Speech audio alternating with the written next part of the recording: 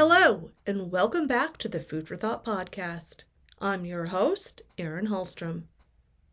We're kicking off our 4th season talking about a topic no person or business can seem to escape. And that topic is inflation. Joining me today is Maria Pierman, CPA at GHJ Advisors. Maria is what you would call a contract CFO. She helps companies that are moving from their startup and emerging phases and gets them over the hurdles so they can reach their more mature stage of growth. How she helps them with these growing pains is something we dive into at the start of the episode. We then spend a lot of time talking about the big issues facing small food companies right now, in particular, how to deal with the squeezed margins and increased costs due to inflation. Maria offers advice on how processors can mitigate some of their losses, especially as it relates to supply chain issues. We cap things off talking about what companies can do to help themselves out financially, with special attention paid to the relationships that can be cultivated or improved upon to help with loans or other financial resources. Enjoy the episode!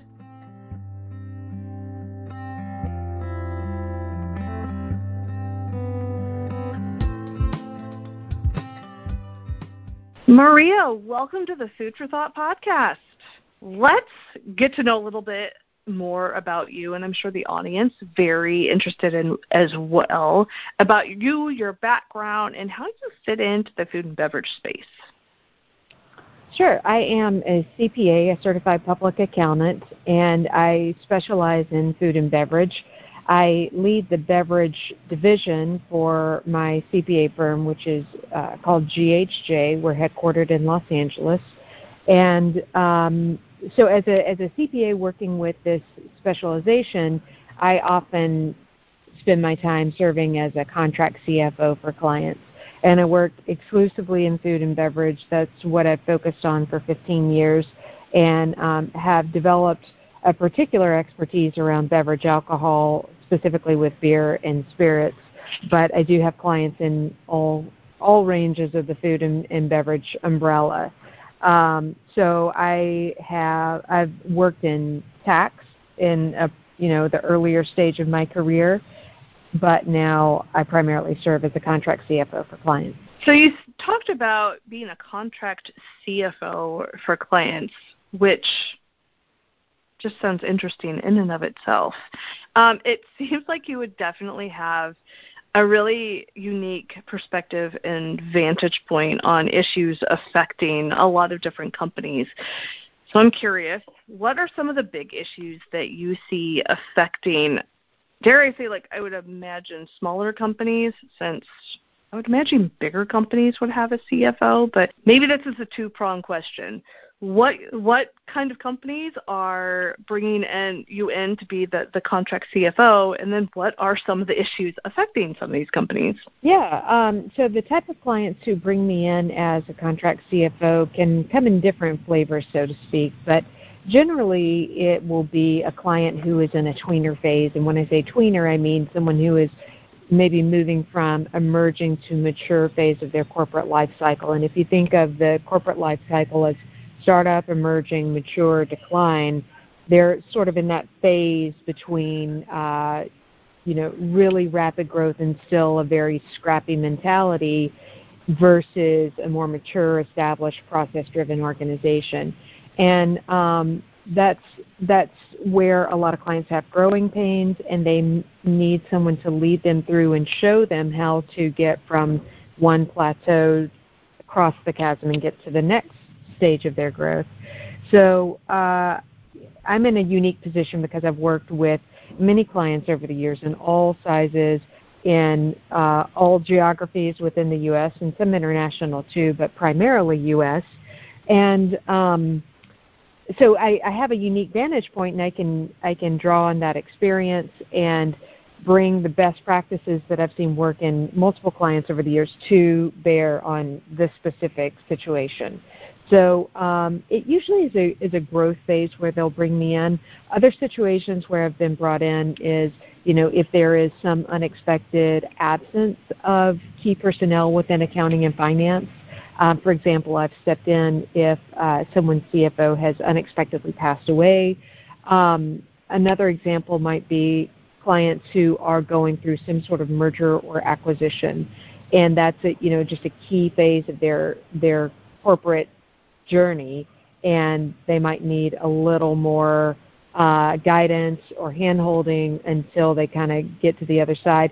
Usually this ends up that I'll help them hire their own, whether it be a controller, CFO, whatever skill set they need, I'll help them hire that, but I'm there sort of as the bridge to help them get from one stage to another. So that's kind of a sense of the different clients that I work with in terms of size and scope. Some of the issues that I see affecting smaller companies, surviving through that startup to breakthrough has always been difficult. That's nothing new, but it's particularly challenging right now. The world just changes so fast. So keeping up with market trends and staying relevant is more critical than ever, because we have consumer preferences that are changing fast, go-to-market strategies that are changing fast, and I guess above all, it's about crafting and keeping product differentiation, because once you think you have something special in the market, then you have to constantly be watching your back for who is going to either be a copycat or come to market with a similar product and take away that edge that differentiates your product. So that is a constant struggle, just staying on the knife's edge of sharp. Then there are some more structural issues that, particularly where we are today with squeezed margins due to inflation. So we're in this phase where the cost of your inputs is rising faster than companies can raise prices on the shelf. And depending on what your product is, there are different tolerances or price elasticity. In other words, how much is your consumer going to react in terms of the quantity they purchase based off of how your price on the shelf moves. So, this isn't as much an issue for goods that are price inelastic. And, example like that might be milk and bread, staples. Those are things that people are going to buy. But if it is more of a product where there are certain alternatives or it's not a necessity, those are much more elastic. So this inflation piece really can squeeze margins. So that's a really big issue that the clients are dealing with right now. And then, it's not just the product margin that's being squeezed, because all the other overhead expenses that are below the line, those are getting squeezed too, because we all know that cost of labor is increasing and goods across the board. So even if you're buying copy paper, that is increasing too. So it's a very tough time to try to win. And then I guess the final thing that I see frequently is challenges in finding reliable co-packers. And not only reliable, but specifically around co-packers that you can rely on who can accommodate smaller runs, which is, affects small businesses. So that's kind of the nutshell. Most of the challenges relate to structural pricing and logistics. There's so much there. It seems like we can't catch a break. I mean, I'm sure everyone feels that or has been feeling that for quite some time now, but just everything you're saying about all these issues like inflation, supply chain, staying relevant, it didn't feel like it felt a little rough earlier pre-COVID. It definitely has now. One of the things that definitely seems like it has hit everyone hard is supply chain. There seemed like there was a time where you couldn't go 2 hours without supply chain entering the conversation in the last year. So we're going to keep talking about it. I'm curious, what are some of the ways, let's focus on smaller companies, what are some of the ways smaller companies can mitigate some of their losses, especially when it comes to these supply chain issues? Well, there's good news and bad news. I guess bad news is that there's not a silver bullet, and there's not like a single thing that you can do that's really going to, get you on the right path and ensure success. The truth is that it's just a collection of small movements and small behavioral changes within a company that can put you in a better position, but there's nothing that can really ensure stability in this area. So the good news is that there are many movements you can make that are small in nature that in aggregate will protect you a bit. So some of those small ways are identifying alternative vendors for your key suppliers. So, anything that you need, whether it's cardboard trays or other direct inputs, raw materials, identifying those vendors who could be an alternative source for you. And it sounds so simple, and it is simple, but the reality is that vendor management is, I'd say, over 90% of the time, an area of the company's process that is ignored or becomes an afterthought because we just get in a pattern. We've got our vendors, we've got our terms, we don't like everything's rolling along smoothly. We don't really ask a lot of questions because who has time to go through all the contracts and manage the vendors? So a lot of times there's low-hanging fruit in either the terms of the vendor contract or taking some time to research and find alternative vendors that doesn't get taken advantage of because life is so busy. And I totally get it, but it is a simple and effective way that you can start to combat supply chain issues. Now, the downside of this, of course, is that might mean that you need to hire for this, like you might need a full-time hire for logistics and procurement. So I don't want to advocate for creating more fixed overhead costs that you have to build into your company, but you do need somebody who has the time and attention to give to this matter. So it's a balancing act. Inventory management has become more important than ever. One of the biggest things you can do to improve inventory management is to have a solid software that helps you keep track on a SKU level basis of all of your warehouses. What do you have on hand so that you can be crystal clear on what you've got available, what's available to sell, when do you need to start ordering your materials. And those details in the past 2 years have become so important, much more important than they have been in recent memory. So solid inventory management solution. I would also say, prioritizing retailers so that key business partners are protected from out of stocks. And if you've got, I'm making up numbers, let's say you've got 10 retailers, you really do need to go through and vet them and grade them in terms of, who's an A business partner, who's a B business partner, C business partner, et cetera, and have the discipline to protect the orders from your key business partners, because the last thing that you want to do is be in a position where one of those key business partners has an out of stock. And I think we all understand that once your product goes out of stock, you're at risk of getting that placement cut. So that's really important. Also, along the lines with those business partners, if you have the luxury of requesting longer lead times for orders, do that. I mean, the worst that these business partners can say is no. And again, this comes back to you have to have the manpower on your side to have good retailer management, distribution management, and make sure that you're conveying these expectations correctly. Paring down your SKUs so that you can simplify inventory management.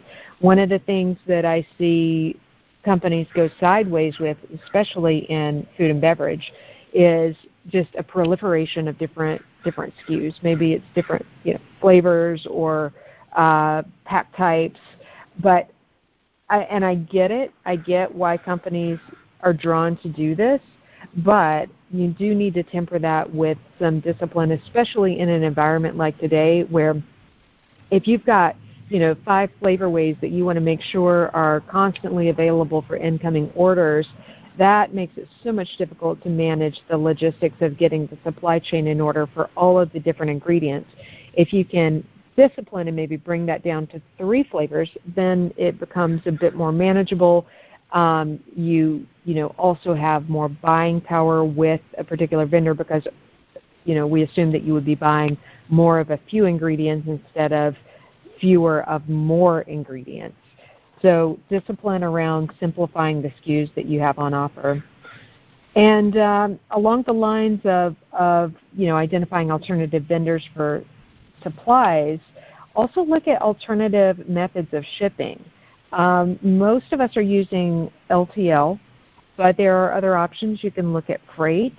And this has been a real minefield lately because both of those options, one seems to be better than the other, and then wait a couple months and then it'll flip. The other is better than LTL might be better than freight. But you just need to be aware of what your options are and able to pivot quickly. So, none of the stuff that I've been talking about is rocket science. It really is simple, practical things. But if you add them all up, hopefully you can make a dent in managing the supply chain issues. Sounds like being agile is probably the best thing you can do if you are going to be a small to medium-sized business anymore. I would imagine, or it seems like larger businesses, it's like riding the Titanic or riding a large ship trying to fix. But if you're a smaller company, being able to pivot a little more quickly is to your advantage. Yeah, it totally is. It totally is to your advantage. And the challenging thing is that to be agile, that means you've got to have an eye on the horizon all the time. And that means you have to have a person who can have their eye on the horizon. And most companies are trying to do the best they can with few bodies.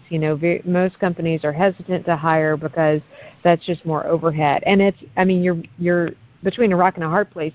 But if you can, find that balance, I think having the ability to be agile is worth that extra expense. Speaking of pivoting, let's pivot for a second with a question about some industry regulations and revenue streams. So can you talk more about some of the industry regulations that were introduced during the pandemic that might benefit companies, and particularly as they relate to additional revenue streams? Yeah, it actually was a relaxation of regulations and pertains primarily to beverage alcohol. So alcohol is a regulated substance, and it operates within a 3-tier system. The 3-tier system means that you can be a producer, a distributor, or a retailer, but you can't be more than one of the 3. And so if I'm somebody who makes beer, I have to sell my product to a distributor. The distributor then sells it to the retailer, and so on. So it's archaic. It goes back to days of Prohibition. So we're talking about laws that are almost 100 years old and really haven't been updated, but that's the situation we're in. So and also I'll add that every state's regulations are different. So some states are more restrictive than others. Now, what happened during the pandemic is that a lot of states allowed relaxations for more mobility for producers to sell direct to consumer or to sell alcohol or cocktails to go. And this was done because government wanted to ease companies' access to revenue in such a restrictive environment, that resulted from COVID. So we want to take away the barrier so that businesses can stay in business and not fail. So that was the genesis of this. But what we've seen is that many of those states have made these COVID relaxations permanent. And what's exciting about this is that I believe this nudges the door open for more flexibility of getting product into the hands of consumers on a permanent basis. Now, it's a issue that is complex, and there's a lot of money at play. There are distributor lobbying groups. There are alcohol producer interest groups, and they're all, have different interests at play with lawmakers. But I think that this is really interesting, and it kicks the door open for us to update regulations that are so antiquated. So one example of this is like direct-to-consumer shipping, and you were asking how businesses need to be prepared for different revenue streams. Well, the behavior of getting something shipped to your doorstep during COVID, it was already a thing, but even more so.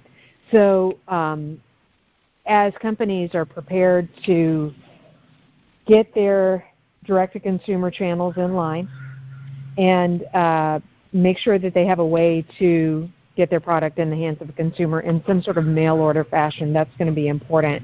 And I think it will soon affect beverage alcohol companies just as much as it has any food or non-alcoholic beverage company too. We're going to do a soft pivot again because that's just now the theme of the second half of this episode. Let's talk finances. What are some of the things companies can do to help themselves financially? Are there certain relationships that can be cultivated, improved upon, help with loans, other financial resources? What are things people can do to kind of help themselves? Yeah, the number one thing to do is have a clear picture of the cost of every product sold. Know exactly what your margin is on every product. And to achieve that, again, sounds simple, but what it means is that you need to have a good chart of accounts that serves the purpose of your company, a good reporting structure, and solid inventory management systems. So a lot of this is around structure and systems to make sure that you understand the profitability of what you're selling. I see you asked about relationships and what can be cultivated there to have a stronger financial presence. The relationship with your lender is of utmost importance. I see companies get in trouble with their bank covenants. So, just to back up and talk about bank covenants, if you have a loan with a bank, often there are covenants that you have to keep, and that means that you'll have a certain measure of profitability or liquidity, and you have to report on that on a quarterly basis usually. So one thing that I frequently see is that companies will get out of compliance, and they won't realize that until they have to report to the bank, and then it's an oh crap moment. So just keeping on top of what the covenants are and measuring those monthly to make sure you're continuously in compliance. That means that you have to watch the balance sheet as diligently as you watch the P&L. And a lot of business owners will focus on the P&L because it shows profitability, which is incredibly important.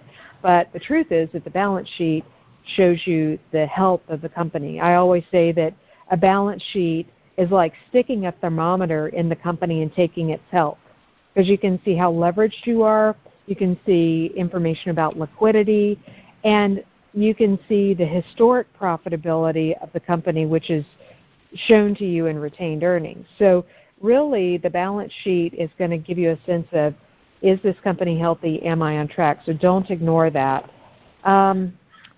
I think primary point, though, is make sure that you understand the profitability of every product and moving quickly when you see that a product is not meeting the bar in terms of what your required profitability is.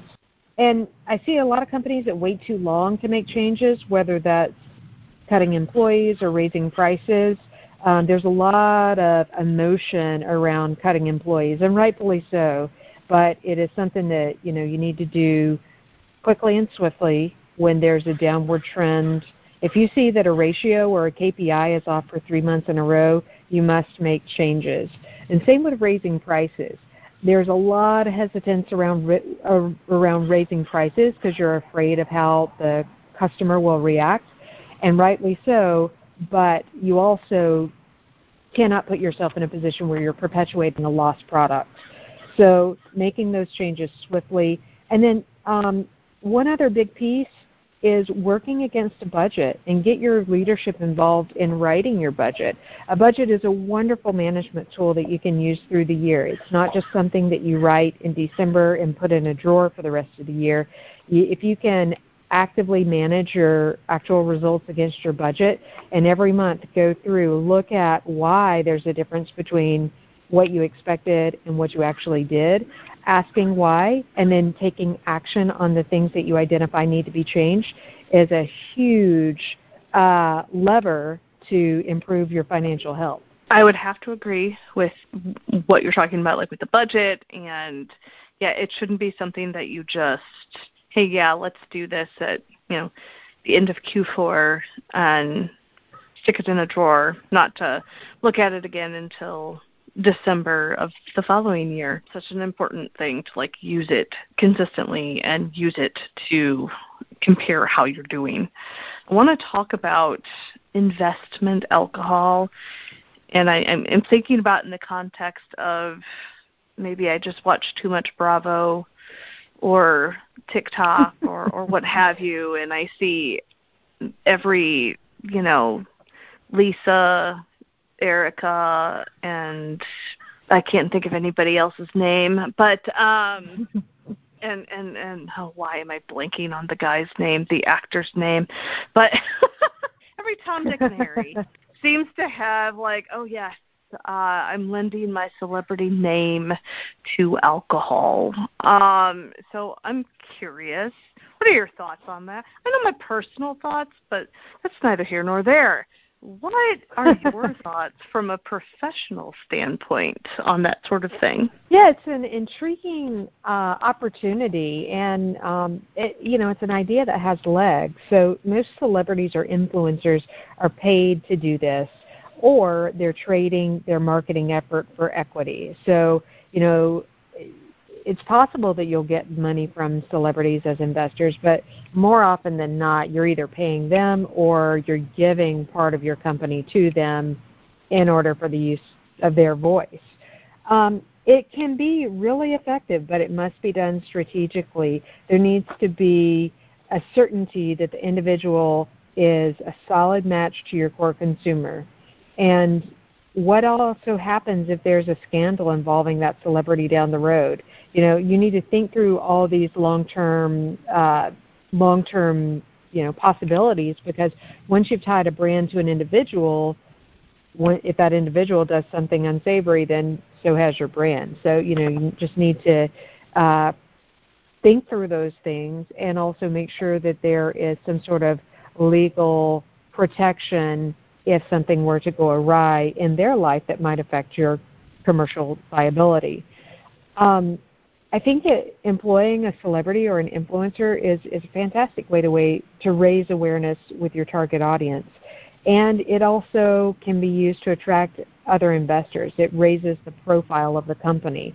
So if you get, a celebrity endorser and you're able to put that in your pitch deck the next time you're raising money, it's noticeable. It draws attention and it lends credibility. So it can be very effective. The other thing that is a word of caution here is that be sure you can fulfill the orders if influencers' influence takes off. So, if you're a small company and you somehow stumble into a major influencer, are you going to be able to turn on that order fulfillment when the demand spikes? So, just some things to think about. I think it is a good idea and effective. You just need to go into it eyes wide open and make sure that there is a strong strategic why behind the choice of who you're going to partner with. Not me sitting here thinking what Jen Company wants to partner with me, but that's neither here nor there. Aaron Martini is coming to you live in the next year. No. Well, Maria, you gave us so much to think about and so much great information. I want to thank you for being on this episode of the Food for Thought podcast. Thank you. I really appreciate the opportunity to chat with you. It's one of my favorite subjects, so I could talk at length. Thank you.